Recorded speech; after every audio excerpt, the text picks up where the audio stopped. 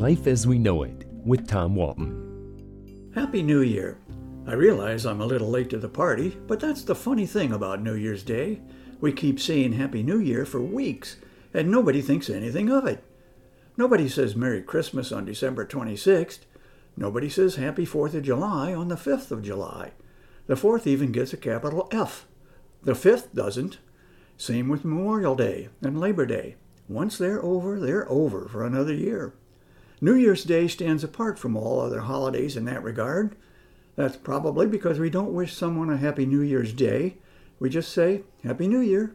And it doesn't matter a bit if we are still wishing a friend a Happy New Year on February 1st, especially if it's somebody we haven't seen yet in the new year.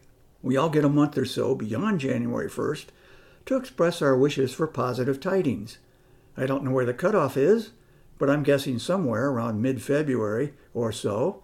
We still have 10 and a half months to go this year, but once the calendar inches toward March, however, wishing someone a Happy New Year rings a little hollow. I have a personal reason for musing about the temporary nature of holidays.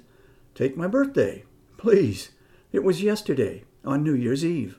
Yes, I'm a Capricorn born on the last day of the year, a long time ago. But did anybody wish me happy birthday today? Of course not. To paraphrase an old Tennessee Ernie Ford song, I'm a year older and deeper in debt, but it's not my birthday anymore, so nobody cares. Yesterday, when family and friends did care, I trotted out my old joke about being a New Year's Eve baby. Had I been born a day later, I like to say, I'd be a year younger. I guess that's only true in an actuarial sense, but still, it gets a laugh now and then. My kids are sick of hearing it, but it's my birthday, and it's my joke. If you too are a late December baby, you can relate. When I was a kid, I resented not getting a full birthday treatment that my brothers got.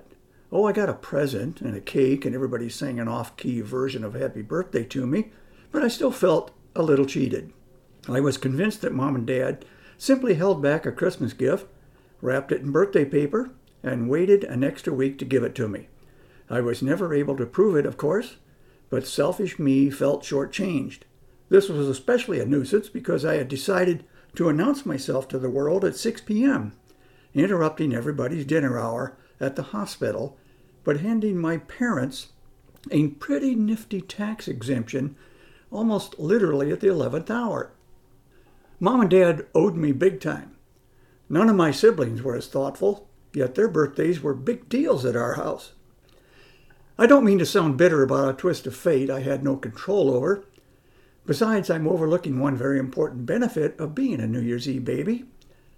Even if the occasion was not appropriately celebrated in my childhood home, and in my humble opinion it wasn't, I have always felt pretty good that the rest of the world is out partying in my honor. So let me say thanks if you were among the celebrants last night. I trust you exercised moderation. After all, we're not getting any younger. Life as We Know It is written and hosted by Tom Walton and is a production of WGTE Public Media. Life as We Know It with Tom Walton can be heard on WGTE FM 91 every Monday afternoon during All Things Considered at 5:44 p.m. Or hear past episodes at wgte.org/life.